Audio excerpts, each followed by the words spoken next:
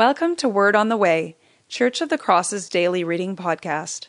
COTC is an Anglican church in and for Northeast Dawson, rooted in Scripture, guided by ancient practices, and empowered by the Holy Spirit. The next few minutes will feature a reading of Scripture appointed for today, a short reflection on it from a member of our community, and prayer informed by the passage. Our hope is that in these moments you will encounter Jesus, the living Word. This is Brian Matthew from Church of the Cross, Austin, and the reading for today is Ephesians 6. Children, obey your parents in the Lord, for this is right.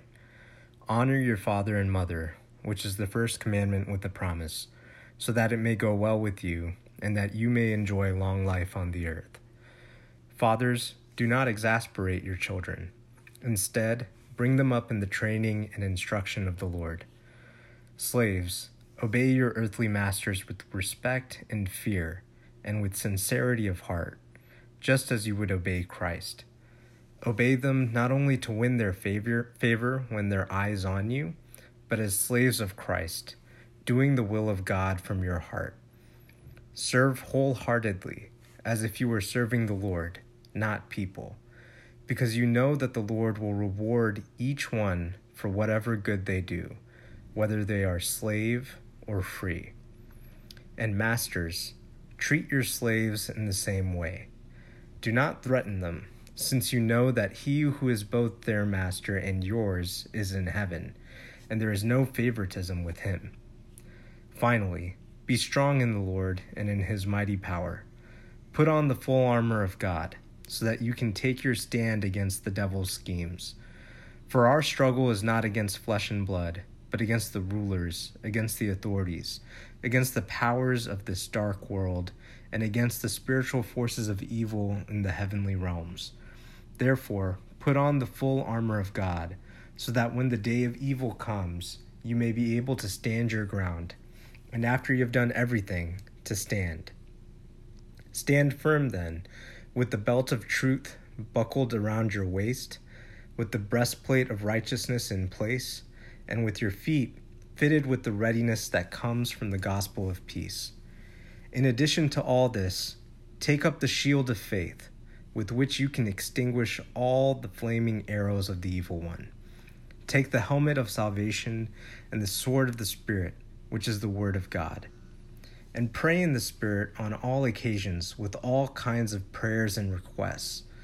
With this in mind, be alert and always keep on praying for all the Lord's people. Pray also for me, that whenever I speak, words may be given me so that I will fearlessly make known the mystery of the gospel, for which I am an ambassador in chains. Pray that I may declare it fearlessly, as I should.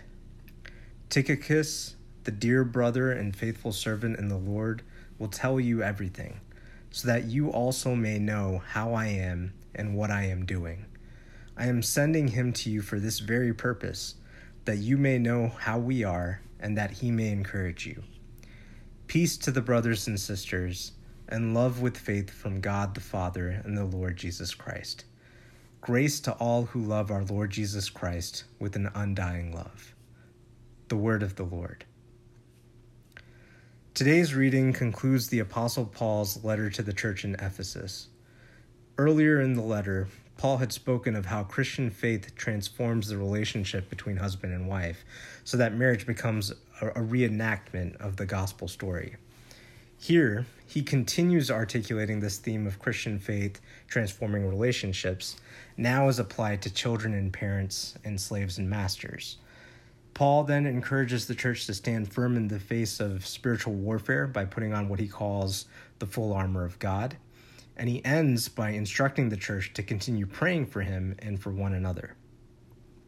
Something that stood out for me today is verse 11, where Paul writes, "Put on the full armor of God, so that you can take your stand against the devil's schemes." This struck me as significant for two reasons. First, the purpose of the armor of God is to help you prevail over the devil's schemes. But this implies that there really is a dark agency that is actively conspiring, that is scheming against your happiness to rob you of your peace and your joy. And it's sobering to hear that. But it's better for you to know and be prepared than to be caught flat-footed. Second, the armor that God has provided you to withstand the devil is really the gospel. Each of the armor pieces Paul lists in verses 14 to 17, the belt of truth, the helmet of salvation, the breastplate of righteousness, they're all pieces of armor that the prophet Isaiah wrote would belong to the Messiah. In other words, Paul is saying that Jesus Christ's truth is your truth. Jesus Christ's faith is your faith. Jesus Christ's righteousness is your righteousness. His helmet of salvation is your helmet of salvation. His spirit is your spirit. So the way you stand against the devil's schemes is by putting on the Messiah's armor, by reminding yourself that everything that belongs to Jesus Christ is now yours, not because you earned it, but as a gift of love. He is the armor enveloping you, and that means when the day of evil comes, you will stand. Let us pray.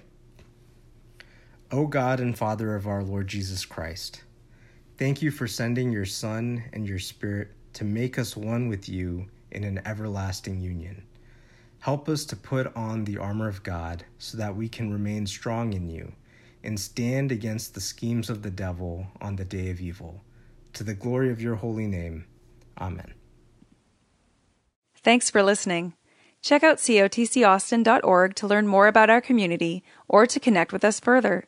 You can also follow us on Facebook and Instagram. Go in peace to love and serve the Lord.